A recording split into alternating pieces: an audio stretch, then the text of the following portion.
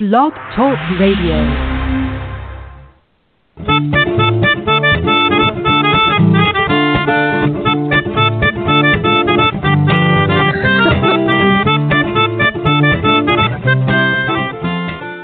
Hey you guys, welcome to the Steele Wars call-in show. I'm not sure if everyone else heard how weird that theme music played, but anyway, I am comedian Steele Saunders and I do love Star Wars. And over the next hour, we will be taking your calls on the Rogue One trailer. So if you are listening to this live, all the details are there on the site for you. I know we've got a bunch of people already in the chat room, not chatting, just sitting there. If you've got any questions you want to ask, if you don't want to call in, feel free to write a question there and we'll get to that. My co-host for today, he is the editor-in-chief of MakingStarWars.net, Mark Hamill. Welcome, Jason Ward. Hey, everybody. How's it going? I'm going great, Jason. What an exciting couple of days to be a Star Wars fan, buddy. Yeah, man. I think I watched that trailer about 15 times. 15 times? Yeah, I know. I know everybody wants to say, like everybody wants to say, I saw it 100 times. But, I mean, like, in reality, like, 15 times is a lot for a 2-minute trailer. Yeah, I've seen people brag the 50 times or the 100 times, and I just want to comment, get a life. Get out there. Live a little. And if you've got that much free time, make a podcast. Right? We need more of those. Quickly, Jason, we've got some people hitting the getting on hold right now, so don't dally. Call in. But what was your major pro and con of the trailer? My major pro was that I liked that it showed a lot of stuff about the characters. It was this trailer was a more character-driven piece than the previous ones that were just like, oh, she's a badass and she's in trouble. This kind of like delved into the backstory. So that was my big pro to it. My con, if I had to have one, would kind of be that the Vader stuff is just almost inconsequential. Like, we didn't really need it. And the Jedi statue, that one, man, I hope the backstory on that is like some people from the Church of the Force went and made that or something. Because if that's like a Jedi statue, that's like the most un-Jedi thing that there could be. It's a giant statue of yourself. That's like a Palpatine kind of thing, you know? Yeah, it is. It's a little bit Lord of the Rings-ish in its like sort of visual stimuli. So you would, like in the prequels, I think in Attack of the Clones, we saw some Jedi, statues of like in the library and stuff. But you think this is different because of the size? Well, I mean, a little bit, but also remember the Jedi in Attack of the Clones? That's like the worst the Jedi ever got. Like, those guys were about to get wiped out because they sucked, because they did everything wrong. And so if we're going to go back to showing these statues, you would think that it looked old to me. So I'm assuming it's from like a different era, and that it would have been when the Jedi were more pure or more on point. You know what I'm saying? Mm-hmm. Does that make sense? Yeah. So, but like I was saying, if it's like the Jedi Mecca, if it's where everybody goes and makes their pilgrimage, it's not out of the question that just some dudes that weren't Jedi that just kind of thought the Jedi were great decided to donate it. Like Space France might have donated that to the Jedi. I don't know. Right? They obviously weren't inside watching a trailer 50 times. No. They were making giant presents that no one has the room for. That's right. Yeah, when I first saw it, and I sort of get shocked that people didn't see it, that like it's been listed as an Easter egg. I was like, really? That's all I saw in that shot. But at first, I wasn't sure if it was like a rock formation or a fallen statue. But definitely upon a second viewing, it does seem like it's a statue that went, whoa. Yep. Yeah. Especially when you see the saber broken. Yeah, a bit of a Mount Jedi Maul. Can we call it that? Mount Jedi Maul? Sure. Okay, great. Yeah. For me, canon. I did a reaction with Maud Garrett from Geek Bomb, who was on the LA podcast episode with you, Jason. And the video, the little Maud's half, which is a 9-minute video, is up now, but my full-length hour breakdown that we did, we did the traditional Steele Wars, watching the trailer for the first time while podcasting. That should be up in the next 24 hours. I had a slight technical issue that held that up. But my con would be, I did sort of flinch a little bit at the sort of punny, well, not punny, but the mention of the name of the movie. Never a good sign. Yeah. Never. I saw like, back. We have to go back to the future. Yeah. Right. I guess that's the one that proves the rule that's wrong. I guess because Back to the Future absolutely ruled. But yeah, just the mentioning of hope and Rogue One, I was a little bit. But I thought it ended flat. I don't know if it's just because we're have been trained to wait for the black and then get a surprise. Ever since the probably back to the Chewie We're Home, may have been the first one like that. But when it went to black, I was sort of like, here we go. And then what came up was just the StarWars.com making me want to watch other YouTube video clips sort of thing. So I sort of thought the last shot of just like Bodhi Rook running from the AT-AT, I thought it was like, oh, that's your closer? Yeah. I mean, that is a pretty cool shot, but I mean, I'm with you. There wasn't a huge bang at the end. It just was kind of like it kept its pace, and then it was like over. I mean, I guess the best thing you could say about it is that they didn't put a moment out there like that we should see in the film for the first time in terms of execution. You know what I mean? Like that's kind of how I feel about Vader at this point, because the stuff we've had with Vader in the trailers has just been why bother? Like we see the back of his head, and then now we see him walk out like he's in an 80s music video with like a fog machine. And it's like, it wasn't, it's kind of like, I almost think that at that point, they should have just saved it for the film, to see it in action. But I also think that we're going to get 99 TV spots that probably plays the whole movie out by the time it comes out. Anyway. Oh, I can't stand the TV spots. Like the Force Awakens ones, it was like, enough with the new clips and the dialogue and the posts I have to read on Facebook about them. But the pro, we will get to the calls in 2 seconds. My pro was definitely the power we are dealing with here is immeasurable. Fist clenched. Mendo. So Helen Vader, how it is. What did it mean? Amazing. See, when I saw it, I'm like, you want to think that's like he's drunk with power already, right? He's like, we're going to have the Death Star. We're going to be blowing up people, Greedos, planets, blowing up. We don't care, Get them all back. And he's like, yeah. But also, is he just talking about Galen, Urso, and how he's not performing? Like, is he, actually telling him, this is an immeasurable power, Vader. This isn't just plugging in a couple of things. You know what I mean? And Vader's like, yeah, I worked on pods, man. I know about technology. But so it's like, where is this going? You know what I mean? So I'm curious as to what the context for the film, what that conversation actually is. I want to hear that line in James L. Jones's voice. I worked on pods, man. I know technology.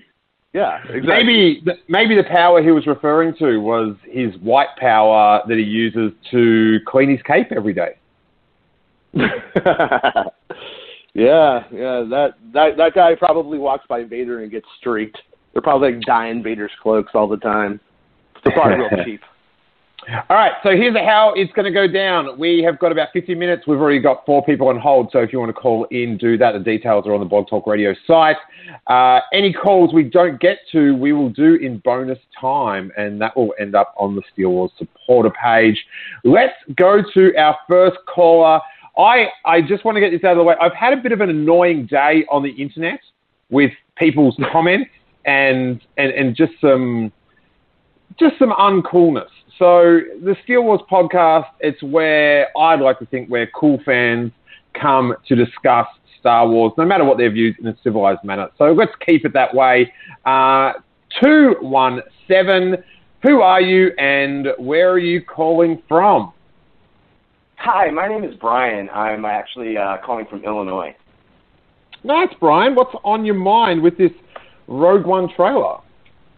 The Rogue One trailer, first off, I thought it was amazing. I mean, typically with the Star Wars stuff, we just get, like, visual imagery, and I love it, and I loved it for The Force Awakens, but, like, this gave us some actual story.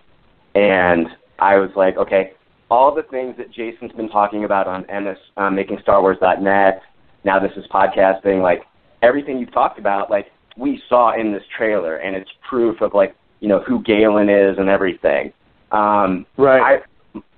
And my question to you is, and I read your breakdown, and it's phenomenal on the website. You talk about the destruction of Jeddah, and it looks. I believe that Jeddah has to be destroyed. It's like the Holy Land, and they're trying to wipe out, you know, the Jedi from existence. And I mean, even Han Solo is talking about how, you know, it's like a fairy tale and all these things later on. So. But it looked like the destruction of Jeddah that we saw in the trailer, it actually looked like the Star Destroyer crashing into the planet. So, I don't know, just the way that it looked. So, are you still thinking, like, that whole planet gets destroyed? Are you just thinking, like, maybe that big city there, that Holy Land city gets destroyed?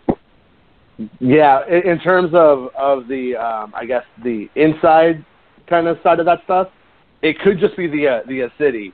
We always heard that it was kind of the whole thing going in. And in the trailer, the first trailer or the second trailer teaser, Saw Gerrera has a line that says, like, you know, the planet is or the world is collapsing or something like that. And when he says that, it's not like, from what I understood, it was not like poetic. It wasn't like, oh, the world's going crazy because of imperialism. It was like literal, like the world is imploding or whatever he says. Right, and, right. Yeah, and so in terms of, like, you know, people from around the set, we were always hearing, like, that was the fate of that world. But when you see the trailer, yeah, it looked to me like it was getting destroyed from the Star Destroyer, because in a few shots away from there, we see the Death Star kind of like gunner looking kind of guys, not the gunners, but the other guys with, like, the commanders. We see them looking at a view screen at Jeddah's surface. And I think that is the shape of the city you see on the ground, on the map. So I think they might have just nuked it from orbit. But now, one of my favorite things about this pre-movie Star Wars fandom is that we can see, and I remember doing this when I was a little kid, you see an image or a clip and you imagine what it is. And I remember seeing the Gamorrean guard underneath the red sail of the sail barge and thinking he was, like, in this red tent and having a total different view of what it was, and thinking the trash compactor was an entire trash world. It is just a theory that they test the Death Star on Jeddah and it doesn't work, and that's when Darth Vader has to sort of hassle Krennic about why it's not working. What do you reckon of that one, Jason? It's completely possible. The only thing I would say that works against that is everything that we've seen is with the Death Star is that I think it's near Scarif every time, and so we don't know yet if the Death Star moves. Can it move at this point? Like, we don't exactly know what they're working on, other than the fact that they put that giant laser in the first trailer. Interesting. Interesting. I have a question. Are they mining Scarif for kyber crystals? Is that a thing? That I have heard that, and I've also seen things that have kyber crystal crates. They made a ton of them for the movie. So there's a big sequence that involves sequences, and a sequence that involves a lot of kyber crystal crates. And I think it's from that set of the medical lab that we saw in the film, or the science lab, I should say, that Mads is on when he's older. And so I'm pretty sure that that has something to do with it. And we know from the visual guides and those kinds of things that they were mining kyber crystals for TIE fighter lasers and stuff like that too. So they were kind of using the Jedi technology against the Republic or the people of the Empire. So by that then, Jason, on the tropical planet, are they not mining kyber crystals? They're just transporting them there? Because we've seen the red containers. Yeah, I don't think they're doing any mining on Scarif. I think it's all on the other planets. And there's even some things that they might be out by now. I'm not sure, but I had heard about them early, so I'm not sure where they're coming out. But that Ilum is still around. Ilum, the Jedi planet with the crystals from the Clone Wars, where the little Wookiee Jedi goes to get his crystal with Ahsoka and all that. Yeah, that's the most hip-hop sounding Star Wars planet. Yeah, Ilum is completely messed up too. So it sounds like to me like they're setting up this climate for the Force Awakens era, where getting a kyber crystal maybe isn't that easy. But I'm not sure. That's kind of speculation, but that's what it sounds like. And like I said before, when you see Kylo Ren with that jacked up lightsaber because it has a cracked crystal in it, it makes you think, why wouldn't he get a better one? And maybe it's just not that easy if they're not synthesizing them. Hey, Brian, thanks so much. We've got a bunch of calls, so I'm going to keep it moving, but feel free to call in anytime. I'll whack you back on hold. All right, thank you. Thanks a lot, guys. Bye. Preach. All right, we are going to go to 201. Who are you and where are you calling from? Hey, this is Rob from New Jersey. I'm back. Rob from New Jersey. How you going, buddy? I'm all right. How are you? I'm good. Is this Rob the lawyer? Yeah. Oh, my God. Buckle in, Jason. We are in for a bumpy ride. There's more people waiting to talk now, right? So I don't have to just fill time for a half an hour, so thankfully. So I guess I'll ask a question this time. Looking at the trailer, I kind of I'm excited about this movie in a way that is typically not a good sign about Star Wars movies. If I'm really excited, it's it can be a letdown. And I think what I'm worried about this time is not really to the original Star Wars. It's we don't know exactly how close, but it seems to be within days or weeks or whatever a space week is, And and that's got me worried about are they going to mess something up? Are they going to do or I mean, is there anything you guys? Maybe I'm just overthinking this, which is usually the case. But is there anything you guys are afraid of seeing in the movie? You're afraid they're going to go someplace, but you suspect they will, or do something, or change something? I share your concerns on that one, Rob. And that's not just for this movie. It's across the board.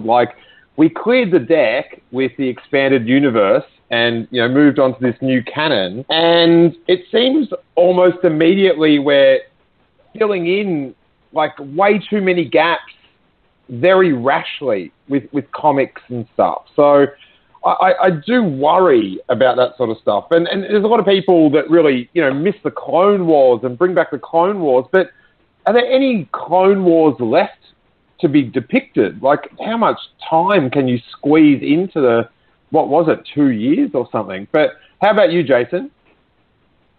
You know, I'm more, I mean, I love Back to the Future, and it's like I'm picking on it tonight, but I don't ever want, like, Back to the Future Part 2, the Star Wars movie. You know what I'm saying? Like, I don't want there to be, like, oh, here's the Rogue One team, and they're on the Death Star at the same time Luke and Leia are, and we see Luke and Leia run by and then swing out. You know what I mean? And they're doing that would be like terrible.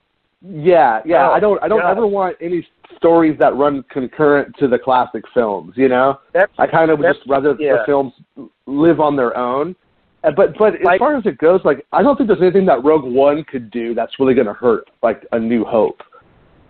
I mean, here, my problem is more that it's going to, my suspicion is that they're going to do one thing in particular they're going to mess up. And it's something that's always bugged me, and this isn't really a big problem. It's just like, I'm more concerned, I just want the movie to be good, but there's one thing I really don't want them to do, which is, you know those white helmeted dudes that are on Leia's ship at the very beginning of Star Wars? Yeah. Right? So, right. Those guys have to be Alderaanian soldiers, rebel soldiers, like generic rebel soldiers, right? Because when Darth Vader's on the ship, Leia's excuse is, this is a consular ship. We're on a diplomatic mission to Alderaan. Why she's on a diplomatic mission to her own planet, I'll never understand, but that's where we are. This is classic lawyer Rob at work. I'm loving it. Go for it, Rob. Yeah, so, but if she says that and those white helmets are just like the rebel uniform, then her excuse is terrible. Like, Darth Vader wouldn't say, like, you're part of the Rebel Alliance. You know, he would say, you're with those dudes in the white helmets. They're rebels. Your lie sucks. You know, like, But yet every time they're shown in, you know, any kind of meat, like, this has been going on for a long time. Like, I think even the toy, even some of, like, the art books from 1977, 78, describe them as rebel soldiers. Yeah, rebel fleet troopers. Rebel fleet troopers, yeah. Right, which but you know, but isn't Rogue One like a good sign that we don't need to worry about that though? Because like we're not seeing like all of that team and their support like wearing those outfits. You know, that's true. They're wearing like the indoor fatigues, which indoor and hot mixed up. Yeah. But you see them all over. They're all over the temple, and afterwards, my thinking is that they've got to be Alderaanian, like the Merchant Marine or something, right? And so that just shows you how deeply involved Alderaan was, and how right Vader and Tarkin are, that they're completely like in the tank for the rebels. In fact, they've actually seemed to be financing and like they provided like material support. Like they're the guys fixing up the X-Wing stuff. And so I'm afraid they're going to be like, Go ahead. That Leia tells them we don't have any weapons. But if those are the Alderaanians, we see them blasting stormtroopers in the beginning of the movie. I mean, I know that's they have to. Yeah, that's ridiculous. I mean, you know, actually, here, I'll just like this is something that, although he probably does not remember saying this at all, it's just something Lucas actually spoke on in those very, very early internal interviews that he did with his secretary, where he tried to take on the identities of different people. And he explained that the Alderaanian, that those people were Alderaan troops, and the Alderaan had to have somebody because they were a sophisticated force in the galaxy. They had trade ships and stuff. Like, what happens if you get waylaid by pirates? Like, you just say, we don't have any weapons, like, be nice to us. You know, so they might be. And it makes sense, but it's so ingrained in, like, the public consciousness of white helmets, rebels, that I'm afraid that they're just going to do it. I will throw in a bit of a devil's advocate for your theory, which I love, but it could be a thing where, bringing in real world, where America has given arms to, a rebel group in the Middle East. Well, we wouldn't give them stuff with, like, American flags on it, though. You know what I'm saying? Like, we wouldn't give them our uniforms exactly. We'd give them, like, generic battle dress, right? I don't know. These are tough times. Well, I mean, some of the Death Star personnel are just wearing the same helmets, but they're black. So another way of looking at it is that those are just like Army Navy surplus in a galaxy far, far away. And everybody has, like, that's like the the normal generic uniform for like you know, a ship's security fleet. But then like, why do they have like all these brown techs and stuff wearing it too? And also the guys, the honor guards, right? So right before the medal ceremony, there's two guys with huge ceremonial pikes standing there as if they're some, like, wouldn't have any traditions. They're just a bunch of like losers and misfits from around the galaxy. They don't have like a whole like medal giving ceremony already prepared, right? They can't have that protocol down already, right? Rob, after this show, I'm going to be getting into the bathtub and getting a glass of wine, lighting some candles, and just listening to you say large ceremonial pipes for the rest of the evening. It's going to be quite a time. Yeah. But all it takes for the Contra Rebel thing is for Pablo Hidalgo to draw a little line in one of those visual dictionaries and say outfits, secretly donated by the Alderaanian Marine. But why would they secretly donate outfits that look like their outfits? They would want to be drawing attention away from themselves. That doesn't make any sense. I need to like look it up, but I seem to remember there being concept art for Revenge of the Sith for Captain Antilles, and he has those Rebel Fleet Troopers with him, as we were calling them, Rebel Fleet Troopers with him. Right. But that would be an indication at that moment in time that the artist at least was seeing them as Alderaanians. Possibly, but that the whole thing with that ship in that movie being there makes no sense. Like, right. Why they did that is just asinine. Like, we'll set it up so that everything stays completely frozen for like 20 years, even though that's not what happened. It's like, it's just, who knows what they were thinking when they did that. Like, let's make it as much like Star Wars as possible. I don't know. I bet you Leia is on a diplomatic mission to Alderaan because the Senate is on Coruscant, where nobody lives on their home planets anymore. So I bet that she's supposed to be going back home. She's the representative of Alderaan. Like, but in the Empire's view, though, they may be using the Senate as representatives for the Empire. So it could be things are kind of inverted at that moment. Then they sent like a person that they suspected of being a rebel sympathizer. Then, like, well, it's like no, I don't think they sent her. I think that they came up with the lame brain excuse to go back home because it was just a cover to take the plans home. Right. I mean, the idea that they were just because they say the transmissions were beamed aboard this ship by rebel spies, which means that they were in flight and either passing by a point where they were supposed to be so they could receive like a shortwave signal, or they got the signal somehow while they were in transit to do something else.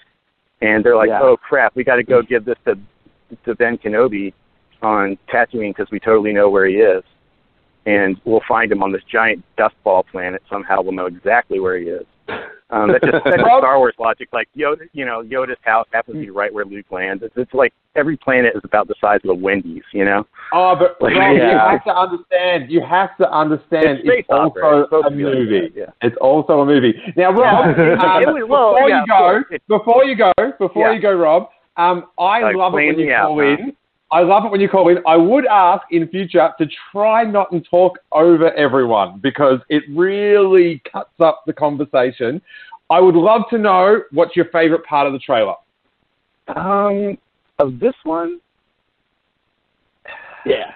Honestly, there wasn't anything in this trailer that really jumped out at me. Like, what I loved about the last one was when Jyn Erso is on that some kind of tower thing, and then the TIE fighter just shows up, and it's like, oh, wow, that's right. Those things would be really big compared to a normal person. Like, they're huge.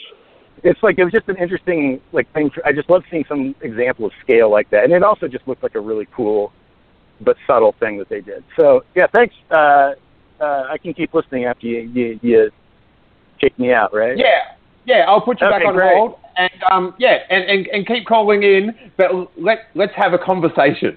Let's have a conversation. You bring. Go. I prefer my conversations to be a one-way tube, conduit of ideas from my mouth to your ears. That's how. No, I'm just kidding. All right, I'll be better. All right, I'm sorry. Later, dude. Now, I love. You've got great concepts and stuff, but we just need to discuss. I know whenever I need a lawyer, I'm coming for you, buddy. Oh, please don't. Dude, I would be so unhappy though if I was like kind of like on a kick about realism in Star Wars. Like I hope I never get on one.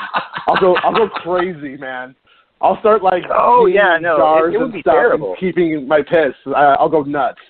Long it would be awful. Stuff. Yeah, it would be terrible. Planets right, have one Rob. ecosystem. Period. Talk to you later. We'll talk to you soon. Rob the lawyer. That is, Rob needs more chamomile tea in his life, less Red Bull, I think. I think that could be it. There is, it is very hard to even put together a thought in that, but I love the way he tackles Star Wars. It's very, very entertaining. I think it's Boba Fett. It could be the ghost of Darth Vader reincarnated. I think it's Ezra. If you are sick of hearing terrible Snoke theories, you need the Your Snoke Theory Sucks t-shirts and stickers available exclusively from SteelWars.com. The tees are screen printed, not digital printed, screen printed on the highest quality AAA all-style apparel t-shirt blanks, so they will last you until episode 9, when you can prove everyone wrong. Plus, when you purchase either the stickers or the t-shirt, you immediately get 10 premium Steele Wars episodes. That's 10 hours of instant bonus content. Check it all out at SteelWars.com.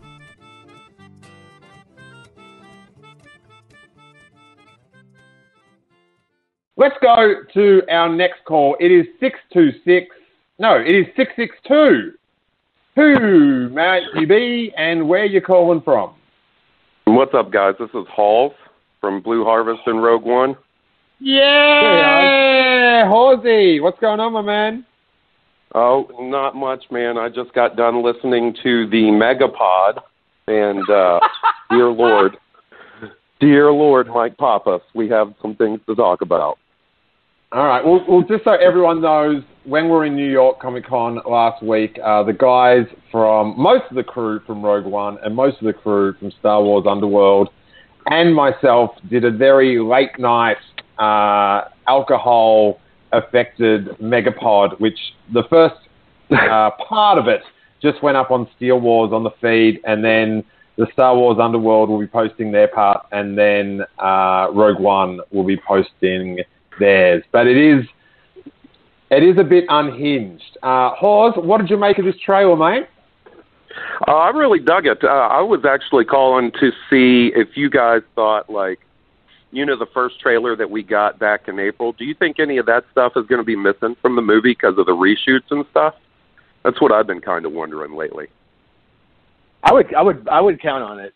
I mean, I don't know this for certain, but I mean, number one, out of all of the teasers and trailers and TV spots that we're going to get, when you put it all together, there's going to be stuff that isn't in the film for sure.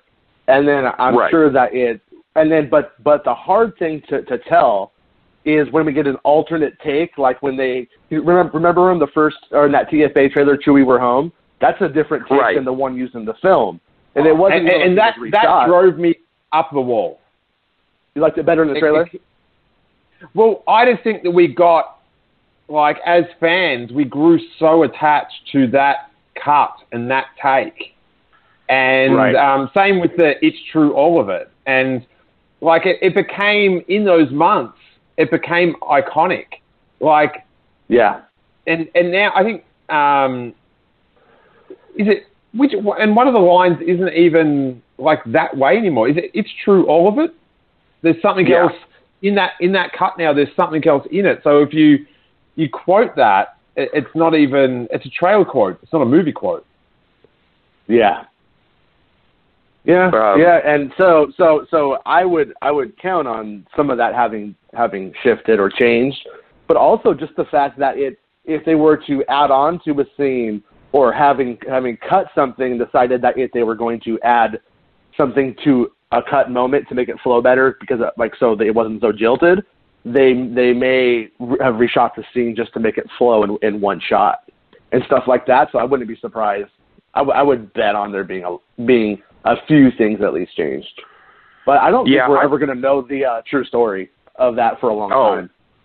Yeah, if ever. I think the one thing I thought was kind of weird is, I don't know, in the second trailer they gave us that brief little glimpse of Vader at the end, and I guess it's supposed to be like they're almost Chewie, we're home. And then in this trailer, like, we just see him walking up to Krennic like all badass and stuff, and like, I don't know, it seems like they could have done a cooler reveal in the second trailer, and then, like, not that the shot with him and Krennic wasn't cool, but I don't know, it just seemed like, oh, and by the way, here's Vader. Do you guys know what I mean? Yeah. It was kind of like when, like, somebody, like a musician you like is on a song, and then you go listen to it, and it's like, oh, they do some backups. They just do some overdubs. Who cares? It's kind of like that here, because there could have been a really great moment with Vader in there. They didn't give that to us, and it makes me almost wish that instead those moments were supplanted with something else, something more interesting, something from the film that was, unique to Rogue One.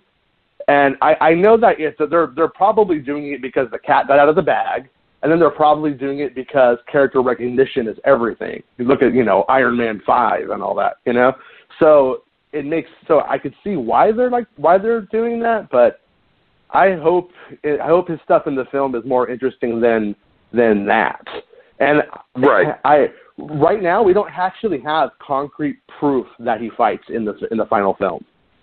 You know what I mean? Everything was like concepts. I know on the stunt suit that was created for the film, like the bottom of the mask is like rubber. And they actually made that for that film, and that allows Darth Vader to kind of turn his head and be more flexible in fights and stuff like that. And that's in the stunt version of the suit. So they made a stunt suit, which means that they intend for him to do something in this film other than walk down hallways really fast and angry. Do you think that might be actually part of the film storyline? Like Krennic goes to punch him in the jaw and it's rubber and it bounces back. Do you think that might be a hidden feature to the Darth Vader suit? He's all, I need power, I need more money to build the Death Star, and he's like, we're cutting corners, look at my mask now, and he just kind of like catches it and it just kind of flips in the wind. Yeah, currently Ben Burt's at Skywalker Ranch working on a sweet boing sound effect. I know they don't want to over-promote Darth Vader. Like, they don't want to do a Suicide Squad where people expect tons of the Joker and he's not really in it. But I just think they have botched Vader's promotion from the get-go. From the little blurb down the bottom of the Entertainment Weekly cover through to all these reveals, like, at Star Wars Celebration, we were there waiting for that Darth Vader version of the Chewie We're Home, and we got some trippy lava lamp thing that we kind of didn't know what, like we didn't know what our reaction should be. And you're playing with these characters and these visuals that we've grown up with. It's so easy to toy with our emotions. Do it. Make me tear up. Like, make me like mess with me. And I really think with Darth Vader that they just haven't done it. On the episode with Maud that I did, I thought at the end, like the end little sting could have been the Darth Vader version of, remember in the Phantom Menace trailer how there was the wipe them out, all of them? There could have just been a Darth Vader line like that just made you go, yes, Vader, ticket purchasing, merchandise purchasing, let's go. But they didn't. It was too vague, and it was too, like, I don't even know for the average person that watches it once, are they really going to pick up on that much Vader? Well, that was the other thing. The preview was the trailer was it was too much for one, it was like way too much for one viewing, whereas the Force Awakens trailer's got a lot of, they got this because there was so much black, but that also gave the viewer time to comprehend what they just saw. Right. What if James Earl Jones hasn't done his ADR yet and they don't have it? But he has. They've already talked about how thrilling it was to record. He's done some, but he'll no doubt go back and do it all again. So this might be saving you from one of those moments where they change the line. You're like, it was better before, or I got used to it. It got iconic in that way. So this might be saving you a headache down the road. How dare you, Jason Ward, use two of my people's points against me. I'm putting you on hold. Let's get the lawyer back. Oh, man. Oh, Rebel my Fleet God. Trooper. Hawes, what else have you got? Let me see. Oh, so I was thinking about this thing today. It's a little episode 8 related, all right? And I know The Force Awakens caught some crap for being too nostalgic, but Steele, I wanted to pick your brain on this. What would you think about, let's say in episode 8, Luke's back is up against the wall, he's in serious trouble, and old R2-D2 rolls right up, pops his dome open, and shoots the saber out at him? Do I have to answer this? I've already got goosebump calls. I've already got goosebumps. I thought one of my the biggest regrets, I think, of the Revenge of the Sith production was when Anakin and everyone was trapped on the bridge of Grievous's ship, and R2 does the electric. He pops out every USB port he has to electrocute everyone. In the cinema, I was just like, he's going to shoot up a lightsaber. He's going to shoot up a lightsaber. Anakin's going to grab it and just clean house. What an awesome callback or call forward or whatever. And they didn't do it. So, hashtag ignite the green. Any way that Luke Skywalker, I'm terrified he's not going to do it. Like, any way that guy can get his hands on a lightsaber. I'm not at all racist, but please let it be a green one. And clean some house. Let's get some Knights of Ren and let's kick him to the curb. Let's go bowling. Yeah.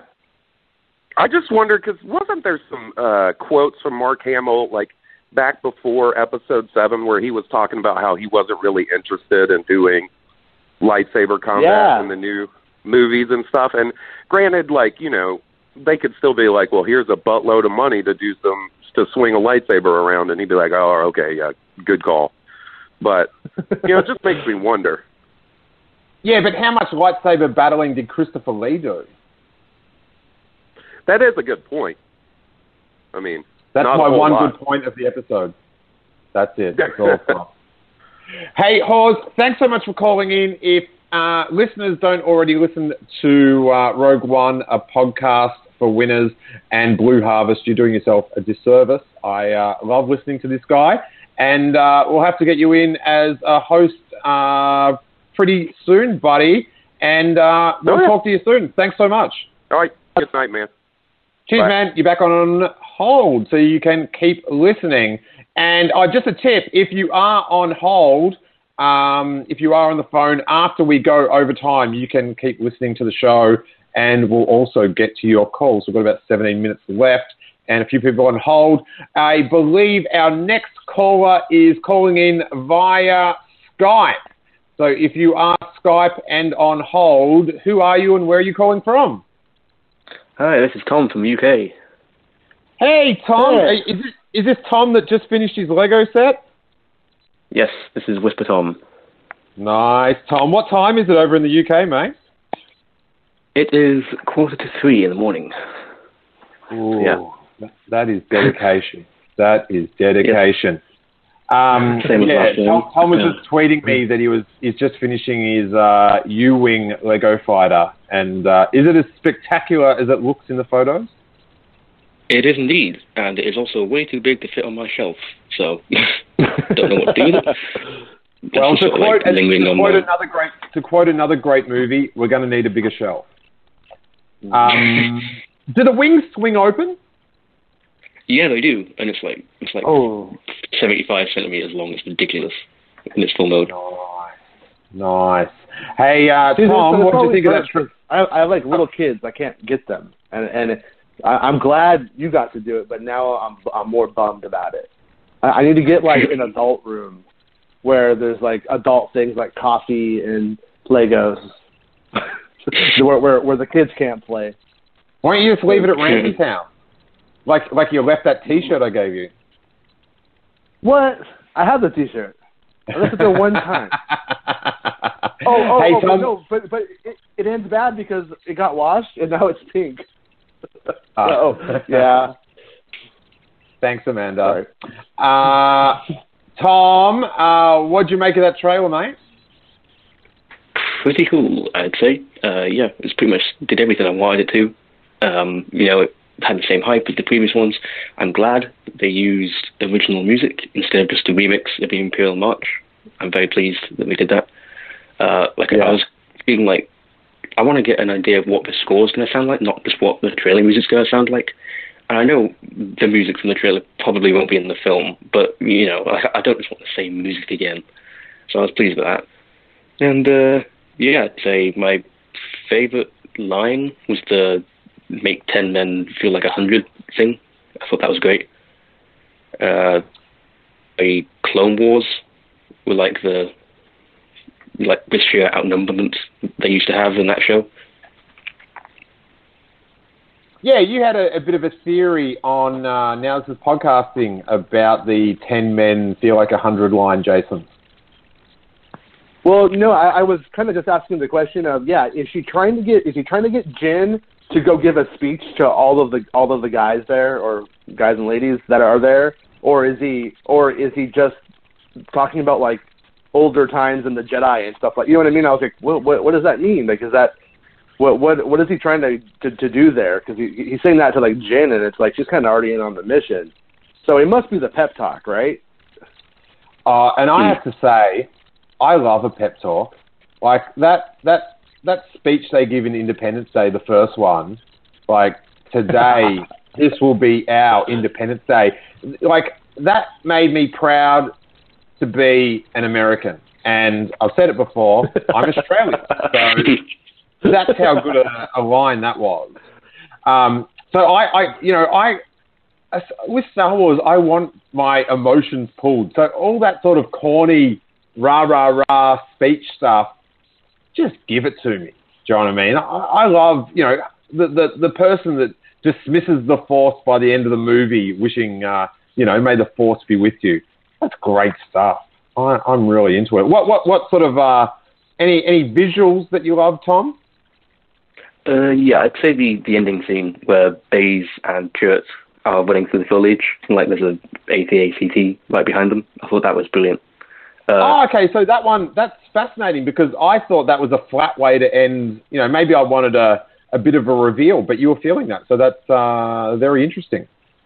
Yeah, I think it was the way that the thump of the AT-ACT's foot linked in perfectly with the musical cue, so it was like full-on like drum beat, and I just thought that fit perfectly for the end of the trailer. Nice. Very. So it works. It works for someone. Well, I always say Star Wars appeals to people, in many different ways. So there's no right or wrong, but quite often I am right. Maybe on this one, I have to change what I said. I have to pull a George Lucas and change my story 14 times. Yeah, like if you want a more pretentious way of putting it, I guess, like more justified way of saying why it was my favourite, I'd probably say that like all the other trailers have ended on like a hero shot or something, and because this film is very like person-centered, there's no real hero, it's all just like a group of people. I kind of like the way it didn't end on just like a major reveal. It was just boots on the ground. This is what the film's going to be like. Don't expect tons of hero shots. Like it gave me more of a feel for the film. Yeah, I just think I think it was sort of like maybe it was the pacing of the previous trailers, and when it went to black, I was just like, come on, it's going to reveal, something. The return of Cliegg Lars, that it was blown everyone away. Anything else on your mind there, Tom? Yes. Very last quick question. Yep. Other than the one which was unfortunately spoiled for us at Star Wars Celebration, other than that character, who do you think will die in this film? Other than the one that was unfortunately spoiled at Celebration. I will bet lots of money that no more Mendo. R.I.P. Mendo. I can't see him making it through. Well, he's not on the Death Star, so we know he doesn't get the job. right? So, but yeah, in terms I think he's getting set up for the very satisfying death. The only thing with that though is, and people say, oh, it's going to be Darth Vader. You've got to be careful not to turn Darth Vader into too much of an anti-hero. Like, you've got to keep Darth Vader, pretty villainous. Like, and if he kills Krennic, it might be a time when the audience is cheering Vader. And so, right. while, on the surface, you might go, oh, that'd be very satisfying. I think in the long-term storytelling of Star Wars, it might not be the best of the character of Darth Vader. Yeah. What if K2SO sacrifices himself for his best friend, and it's like, oh man, robots do have feelings. I reckon we could be seeing that one as well. I think that probably Bodhi would most likely die. Like the shot of him from the trailer where he's like hiding behind the crates, looks like he's contemplating something, and he's a shuttle pilot. And in all the previous trailers, we've seen the shuttle get blown up, and it looks like the same landing pad. So it's like maybe he's sacrificed himself. He's run into the shuttle. He gets in the shuttle, and the shuttle gets blown up. That's what I'm thinking happens. Yeah. I wouldn't like it. I wouldn't like him to get killed in a shuttle that's still low. Like that's sort of that's a bit of a punk bitch way to go out. It's very Godfather though, but I just think maybe a bit more of a dramatic sort of action-filled death. Yeah, and it might not be very cool if like the only Pakistani guy in Star Wars we have so far like suicide bombs a spaceship. They might not want to do that either. Just from that would be kind of messed up. So that was kind of what everyone thought that was that he was going and sneaking on the ship and blowing himself up with the ship. That was the popular theory last night, and I was like, I don't know about that one. Yeah, it's interesting. We actually just lost Tom, but thanks for calling in, mate. I really appreciate it. Hi, Tom. It's weird. I've talked about this before when people were saying their theory was that Rey was the reincarnation of Anakin Skywalker. And you have to sometimes think of the real world ramifications of that. And it's like, right. It was such an empowering, female role model. Like it did wonders. It sort of changed the face of Star Wars. And then to say, oh, it's just a man reincarnated. It's like, that is going to be, there's going to be some pretty sweet petitions after that one. No, I mean, it would really, really have to really lay out that gender is, a binary, sex is genetic. It would have to lay all that out and really make it very clear to make that a positive that she's a reincarnation of the chosen one. You know what I mean? And that it could be man or woman. It could be done in a good way, but the amount of work it would take for a Star Wars film just seems way too convoluted and difficult. I just want to see a green lightsaber ignited. I don't want to hear about that. We've got about 6 minutes left, and we've got 4 people on hold. And do not fret, people on hold. We will get to you. We'll probably get to 614 before we go into the bonus section, and then 412, 714, and 314 will get to you in the bonus section. So please hold on. We'd love to chat. But 614... who are you and where are you calling from? Hey guys, this is Tom in Ohio, or as Randy reads my emails on Now This Is Podcasting, Tom King Tom. How you guys doing? Hey, dude.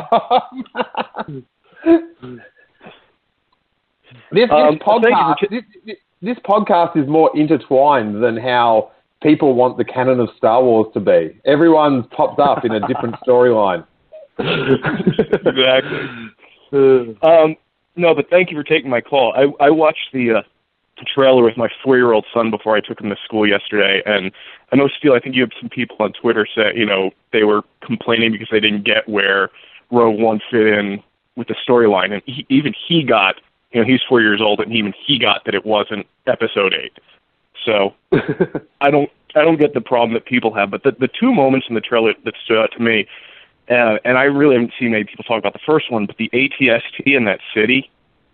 Yeah, that was badass. Yeah, I mean, I like the new tanks and the new versions of the AT-ATs and the 15 new versions of the Stormtroopers, but it's nice to see them bring that back into one of the movies. Yeah, I have to say, the screw tanks. I've seen a tank. I've touched a tank. I want lasers perched on legs running down the street. That's the shit. And I was so happy. And that is one of the benefits of CGI, like to see like a flowing AT-ST go through this town. Like it still had, they've done an amazing job of sort of replicating the joltiness of the stop motion AT-ST. But like in this new, like it was fantastic. People go on about CGI or practical effects, and it's the merging of the two that, like a pretty, from what I understand, that set is, there's a lot of practical elements to that set with a bit of blue screen at the back. And then to have this CGI AT-ST come rocketing down, just messing shit up. Awesome. Great stuff. Right. I love seeing that. And then the hints of the space battle at the end. Oh. With the X-Wings and then the you barely see it, the Rebel fleet coming in.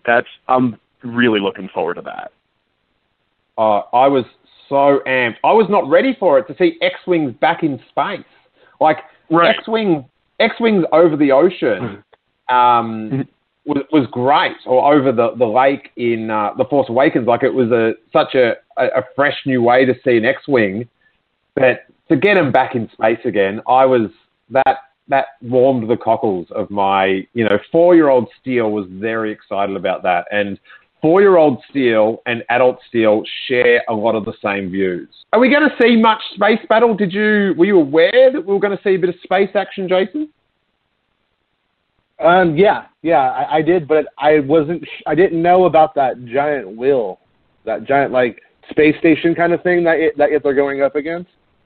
That was like news to me. I had seen seen this photos of this giant set, this like giant screen that goes all the way around, and they would put the ships. They've actually shown it now. And there was like a ships on a gimbal. And when I saw some of the light speed and the atmospheric flight stuff. And so like if you notice that shot of them going to light speed in it, that's done on that giant screen. So it looks so good. It looks so awesome. And so I can't wait to actually see what the space battle looks like when they're actually showing like from the fighter pilot's side and stuff. I hope we get a lot of that. Now could that thing in space sort of be a reused version, like a rehashed use of the array thing from The Force Awakens that was sort of, it was part of the plot for the end of The Force Awakens. It sort of got ditched. Could that be a rehash of that? I would say probably not, because the array ended up in the Lego Star Wars Force Awakens game. So if they let it go in there, I doubt that they would let a central part of that film, fall that way. I wouldn't be surprised if there was kind of a decision to cut the space battle from Force Awakens to some extent because they were going to do one in Rogue One. I could kind of see that having been part of the decision, not the reason, but part of the overall. Let's trim all of that down. But would that mean they don't get one in Episode 8? They have a big space battle here. Yeah, I don't know if there's going to be a giant space battle in Episode 8, but I know that from the stuff that I've seen, there's a ton of stuff shot in space for that movie. Hey, I'm just going to jump in for a second. Tom, stay on the line. We'll keep talking to you. Okay. We're about to go into the bonus section. If you want to hear the bonus section, you need to become a Steele Wars supporter. If you're listening to this on demand, there'll be info about it after the show. We will be doing this again next week, probably with Sal from Making Star Wars. We'll be talking Star Wars Rebels, so stay on the social media and we will tweet out the time. Jason Ward, Making Star Wars Now. This is podcasting. The review episode is now up. It is. Thank you. You can get that at makingstarwars.net, and we are cutting out. If you're on hold, stay with us, and we are now in the bonus section. The bonus section, you guys. Here's something I was interested to talk about. We saw...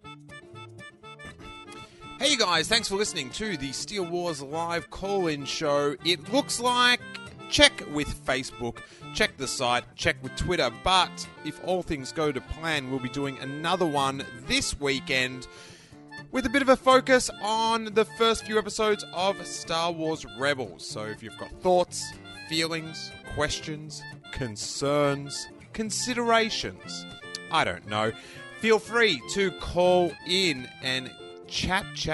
It is the best fun. And listen live, join in on the chat room and follow along. Get involved. So that will be, if you're on the west coast of the USA, that is 6 p.m, east coast 9 p.m, and if you are on Australian Daylight Savings Time, it is 12 midday on the Saturday. And all the details are at steelewars.com. If you want to hear the bonus show, me and Jason go another 55 or so minutes. All you have to do is become a Steele Wars supporter. It is about $3 Australian. It is $3 Australian. And that works out to about $2.20 American, about £1.50 in the UK. And for that, you support the Steele Wars podcast for a month. You get access to our full archives, all our back episodes, full-length interviews, our LA Podfest episode. You get the full-length audio of that, and you get bonus shows at the end of the call-in shows as well. You get the Gonk and Steele's Trash Compactor show, listener Q&As, comedy commentaries to Star Wars A New Hope, and more stuff. Tons of stuff. All for just $3, and you keep the main shows going. You get the call-in show almost every week. We're getting back into it now that I'm settled in America a little bit more. And, of course, you get the weekly Steele Wars show. And on this week's bonus show of the call-in show, we, of course, take more calls. We get through everyone that was on hold, and then Jason and I talk about varied things. Have I solved a big Rogue One mystery? Jason thinks I may have. We talk about the mysterious planet X that is referenced in production notes for Rogue One. Is it a actual in-universe or an out-of-universe reference? We talk about the baffling nature of the early Star Wars scripts, a relieving reveal about Jyn Erso.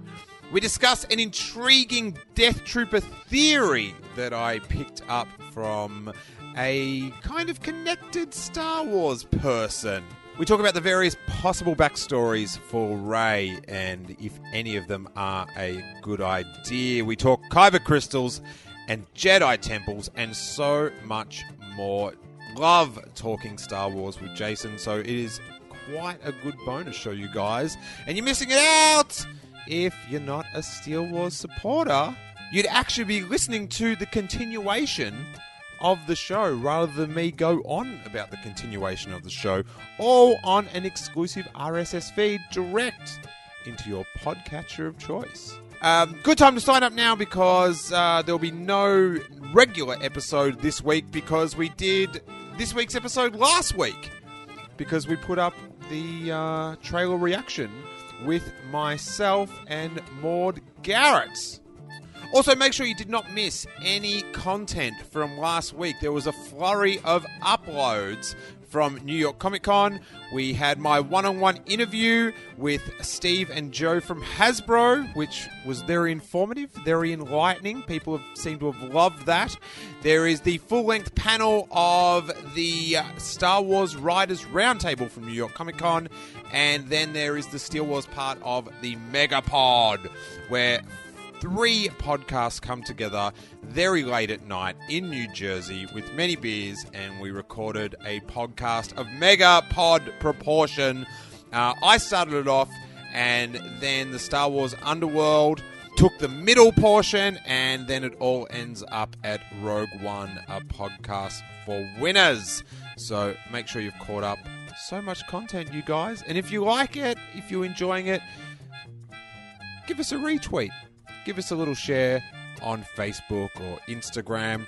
And of course, get on that iTunes and write a sweet 5-star review. It makes the work all the more worthwhile, you guys. I say this in a sarcastic tone, but I actually mean it.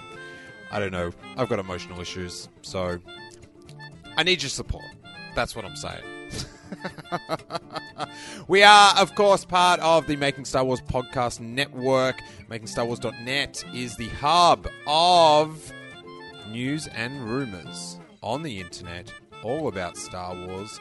No one does it better. I can say that with no false bias. Now this is Podcasting, the flagship show. They've already put up their Rogue One reaction. I think I will be on next Monday's show. I'm pretty sure. Got the Cantina cast. They're back at it. Mike and Joa.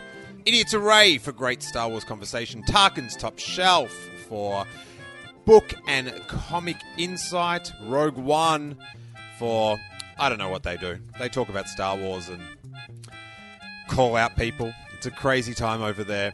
Rebel Girl, they've just got up their new episode with a trailer reaction. And I imagine the Force Cult will be putting up a trailer reaction also. So check all that out at MakingStarWars.net. Hope to chat to you. Call in. It is so much fun to have like all these people from around the world call in. So if you've got some thoughts on Star Wars Rebels or anything Star Wars, we'll see you on the call-in show this weekend. May that Force be with you.